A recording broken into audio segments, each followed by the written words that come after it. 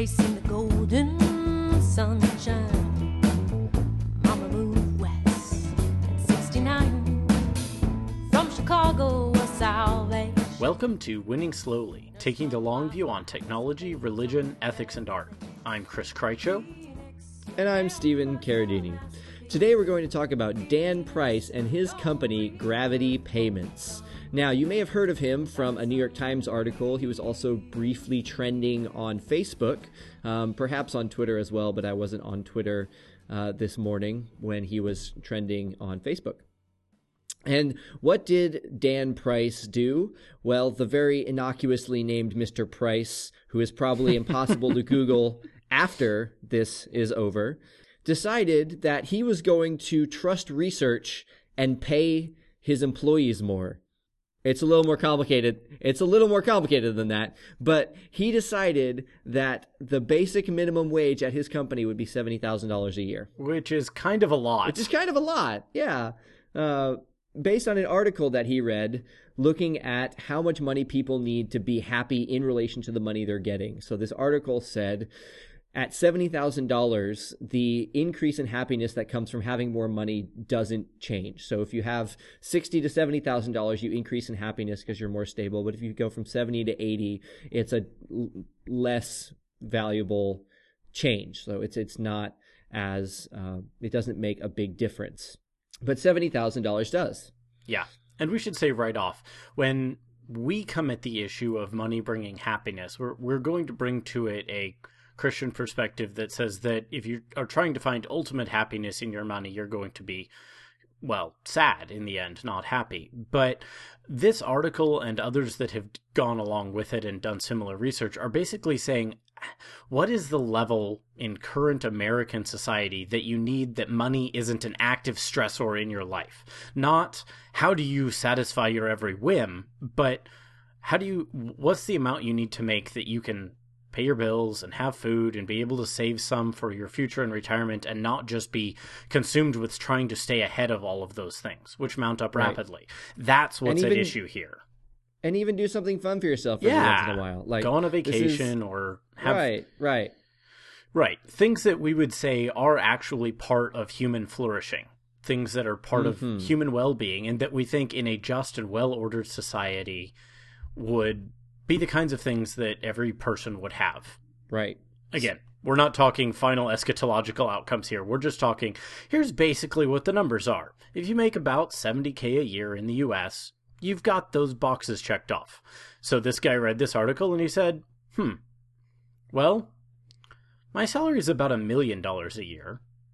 And the average salary in my company right now is $48,000 a year, which, if you think about how the averages work, that means that quite a few people were making quite a bit less than $48,000 a year, because that 1 million's pulling up pretty hard.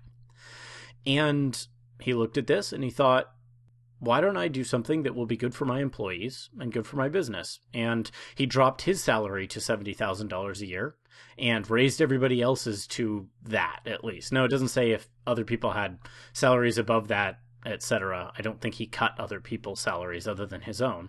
He just said $1 million splits into 70,000 an awful lot of times. I can be happy on 70K, and it'll make my employees' lives way better. So let's do this. And he did. And a lot of people's salaries in the company more than doubled. Basically, our first approximation of a Winning Slowly answer on this is, good job, Dan Price! Yes! You're in our Hall of Fame! You're the winning slowliest!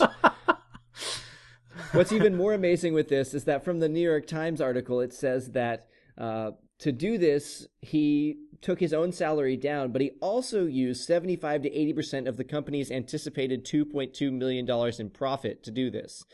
And the paychecks of 70 employees will grow, with 30 ultimately doubling their salaries. So imagine walking into work one day and your boss saying, hey, I'm going to double your salary starting today.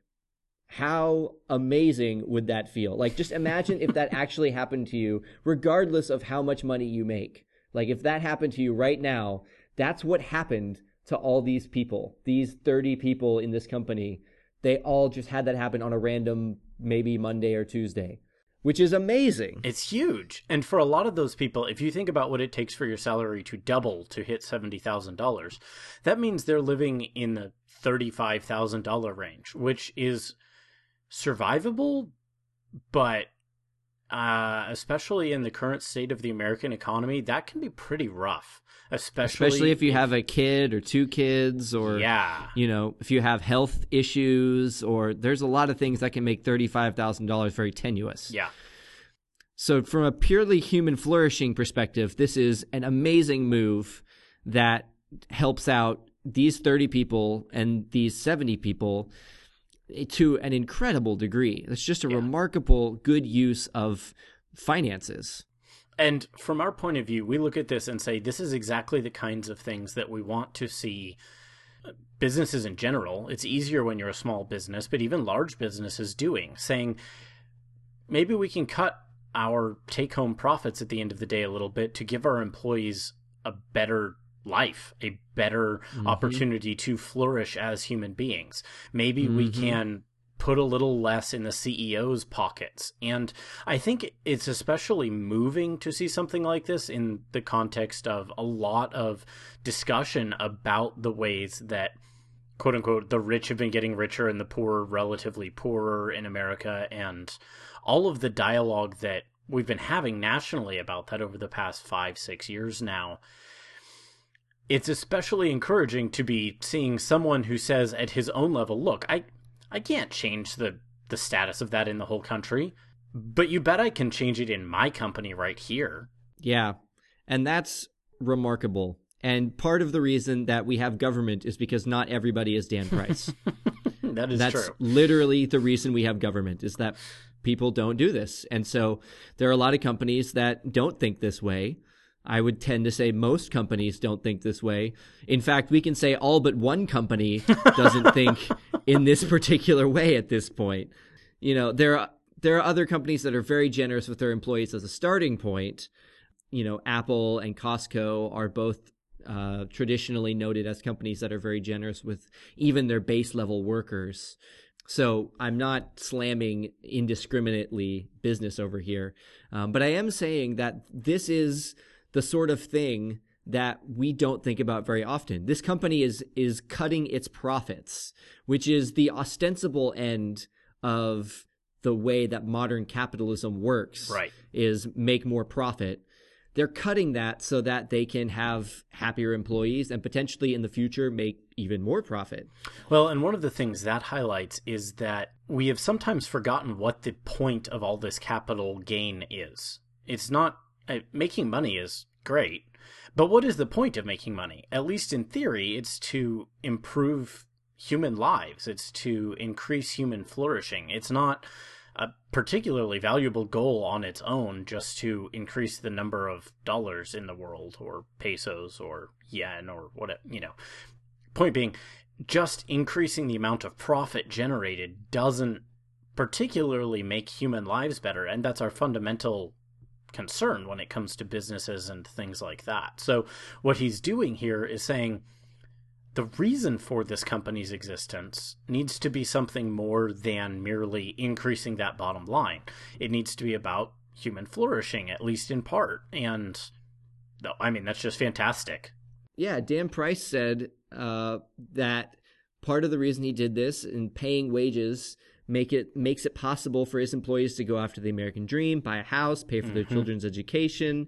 Like, he's referencing, I chose to not do profits this year or next year, or whenever it's going to, turn out, so that I could be good to my people. And that's we can't say that enough. Like, it probably sounds bizarre, but that's what we're saying here, is that Dan Price decided that people were more important than profits in his company in this year. And maybe not forever. They're going to make more profit. They're probably going to have a ton more business now. So, they're getting covered everywhere. But to foreclose this into just a ploy to make more profits in the future is wrong. Right. It fails even to take him at his word. Right. And so we're not saying that he's not also trying to make profit, because it's clear that this company is going to continue, and they're going to keep trying to do what companies do, which is make profits.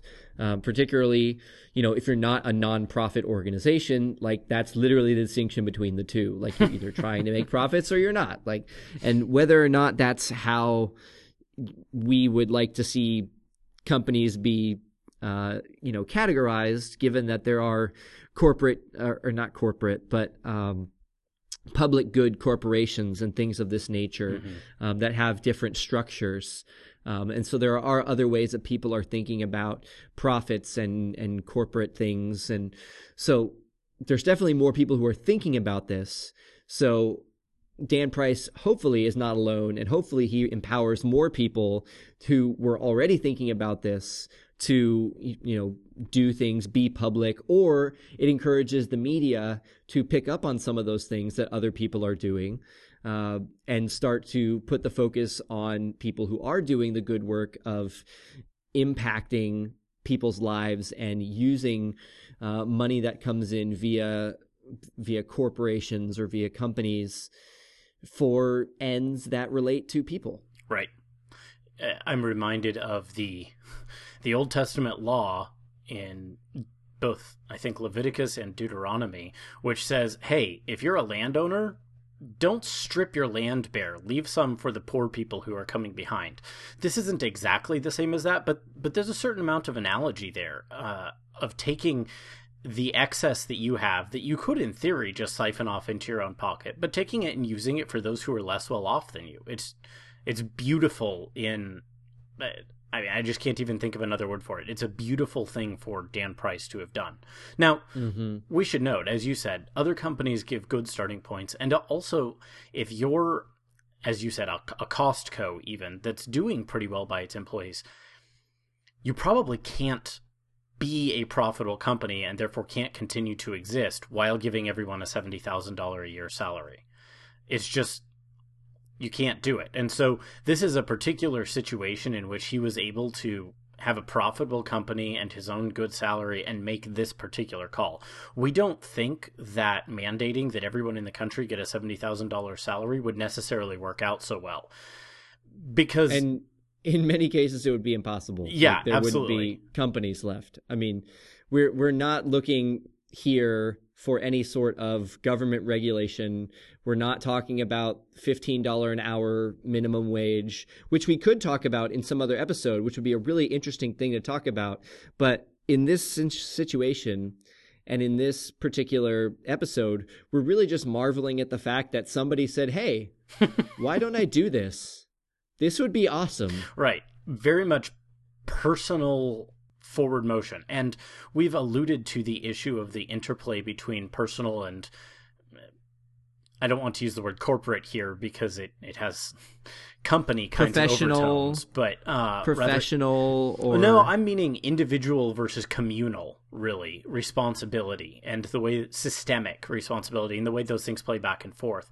And those things are certainly at issue, but in this particular case, here's one guy making a difference in his business and his community and what that looks like. Yeah. And we would love to see more people just do this. Again, if people just did this without, being forced to by government or by, public shaming or any sort of ways that we get people to do things that we think are good for society.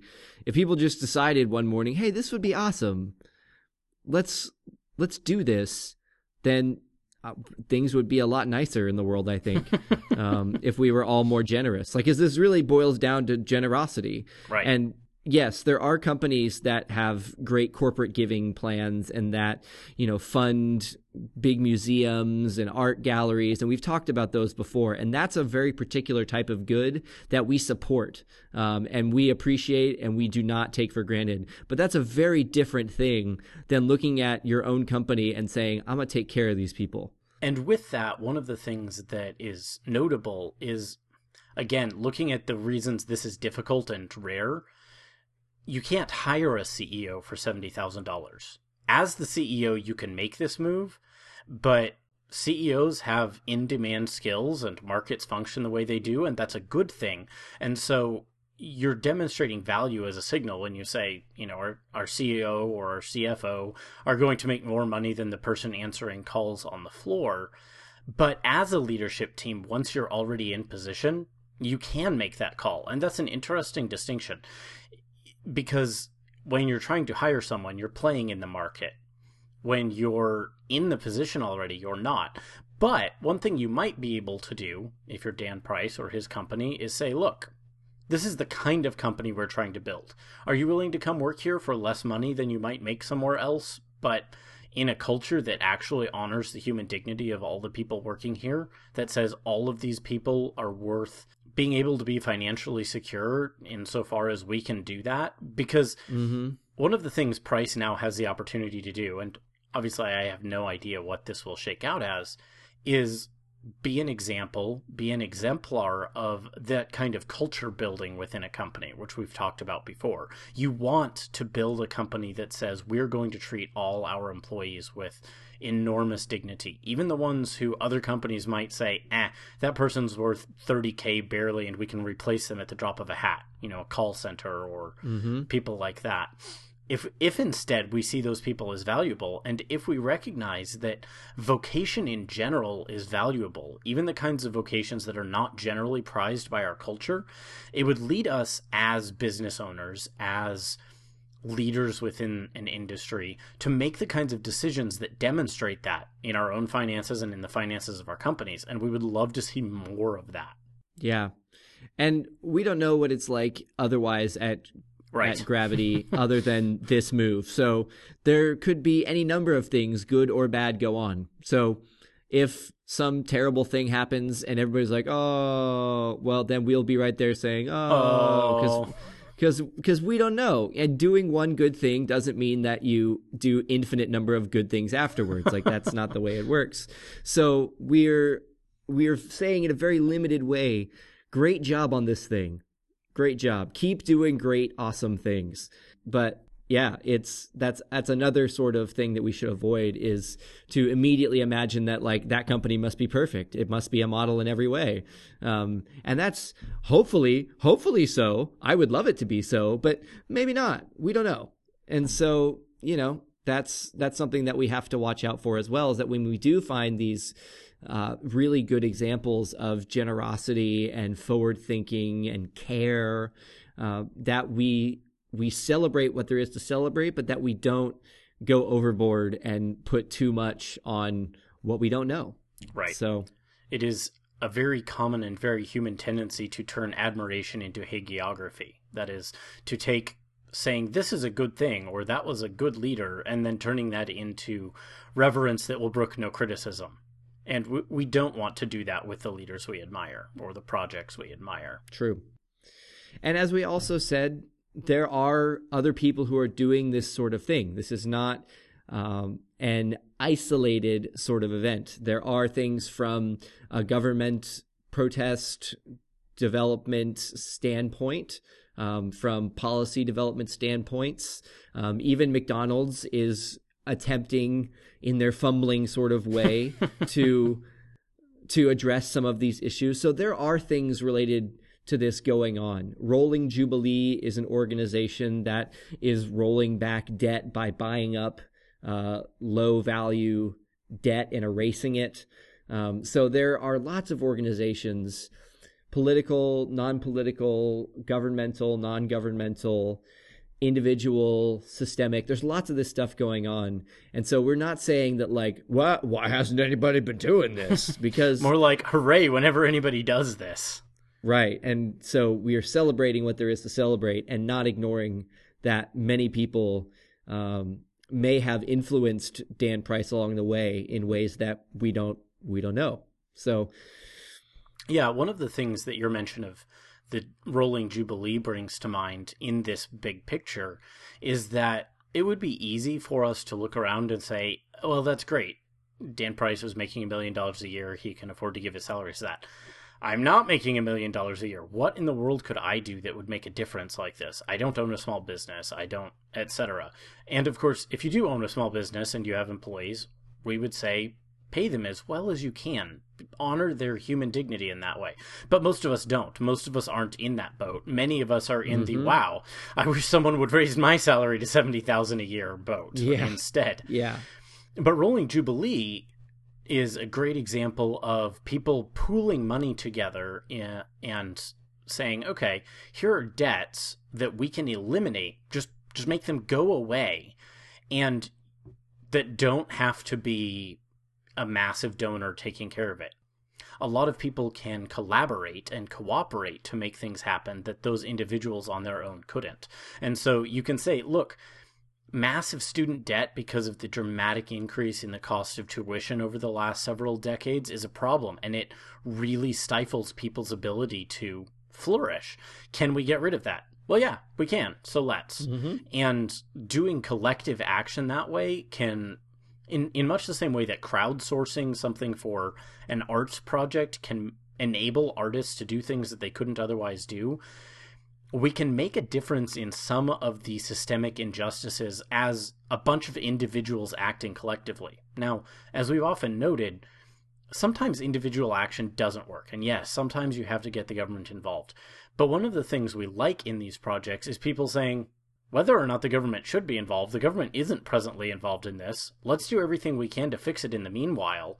Yeah. And in a lot of ways, that really empowers the public and the general population to take a stake in these issues again. And those kinds of private endeavors can be really good because they remind us that, as we talked about back in season 1, not all solutions are political. And in fact, sometimes political solutions are the worst solutions. And we want to engage people publicly. Not always. Yeah.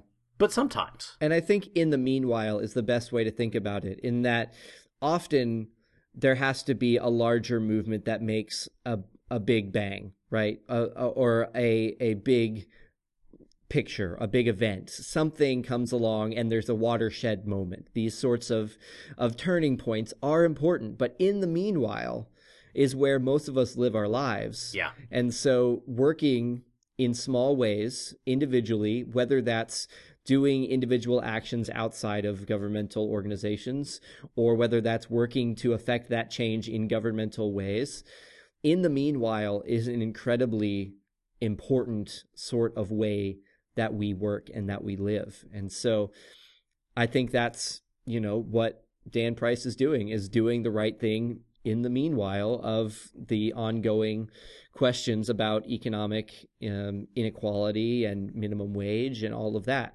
As Christians, I think we especially have to be aware that we consider ourselves expressly to be people living in the meanwhile. We live between the time when Jesus went away and when he comes back, as it were. And that's something that should more thoroughly inform the way we think. We want to be able to say, no, we don't think this is all going to get sorted out by just us, ever.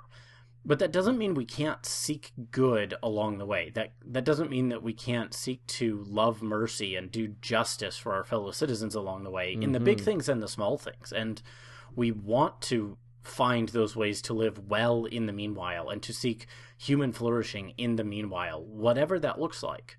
Yep. And if you're making $30K a year, or you're making $13K a year, or you're making $3 million a year, there are things you can do and things I can do and things we all can do that will make a difference in these ways. And so continuing to be willing to think creatively about them, to think about non-political solutions, as well as to think about the consequences of political solutions and think through to good political solutions rather than simply a political solution. Because that's another thing to remember, is that even if we think that the right outcome here should be political, we always need to ask how and in what way and then what of those policies that we implement so that we don't cause harm.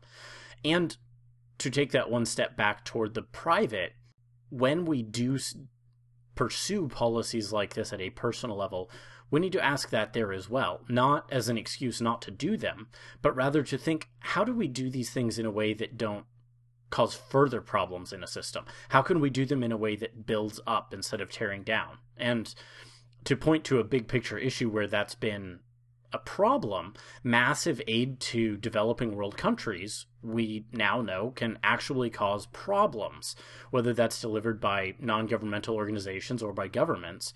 And so smart people have spent a lot of time over the last few years thinking about better ways to deliver aid to the developing world that enables the local people rather than making them dependent on us and continuing to feed our sort of white man's burden do-gooder mentality.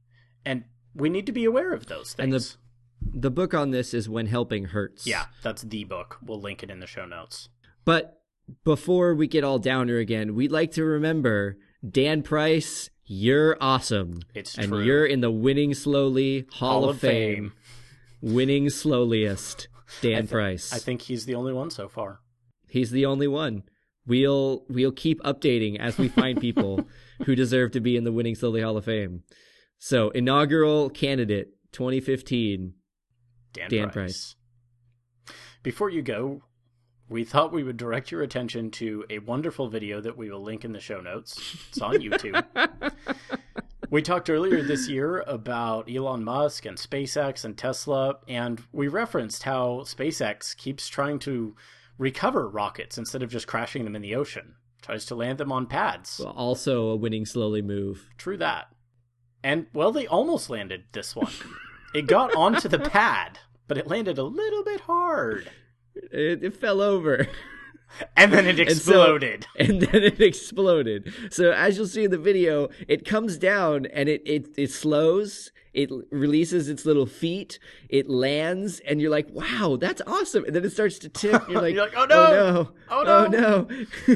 And then it completely explodes in Michael Bay fashion. Like, it looks like a joke how much it explodes. It is, after all, a rocket. And so, A, it's a really funny video. B, there's some really interesting technical discussion in the comments, which is probably the only time YouTube comments have ever been better than, flaming garbage. And the third thing is that this is actually a really great step forward. And, SpaceX continues to do really good work and really try to develop this program. And so even though this is a really comic outcome for this particular rocket, it's actually a really great step forward. The music you heard today we used by permission. Please don't reuse it without their permission. You can find a link to it in the show notes, which are available at winningslowly.org. You can subscribe to us in iTunes or your favorite podcast app. And if you like the show and want others to know about it, please give us a rating in iTunes. You can follow us on Twitter or app.net at @winningslowly, and you can follow me either of those places at Chris Krycho. And you can follow me at Scaradini. We'll have it linked in the show notes. Until next time, thanks for listening.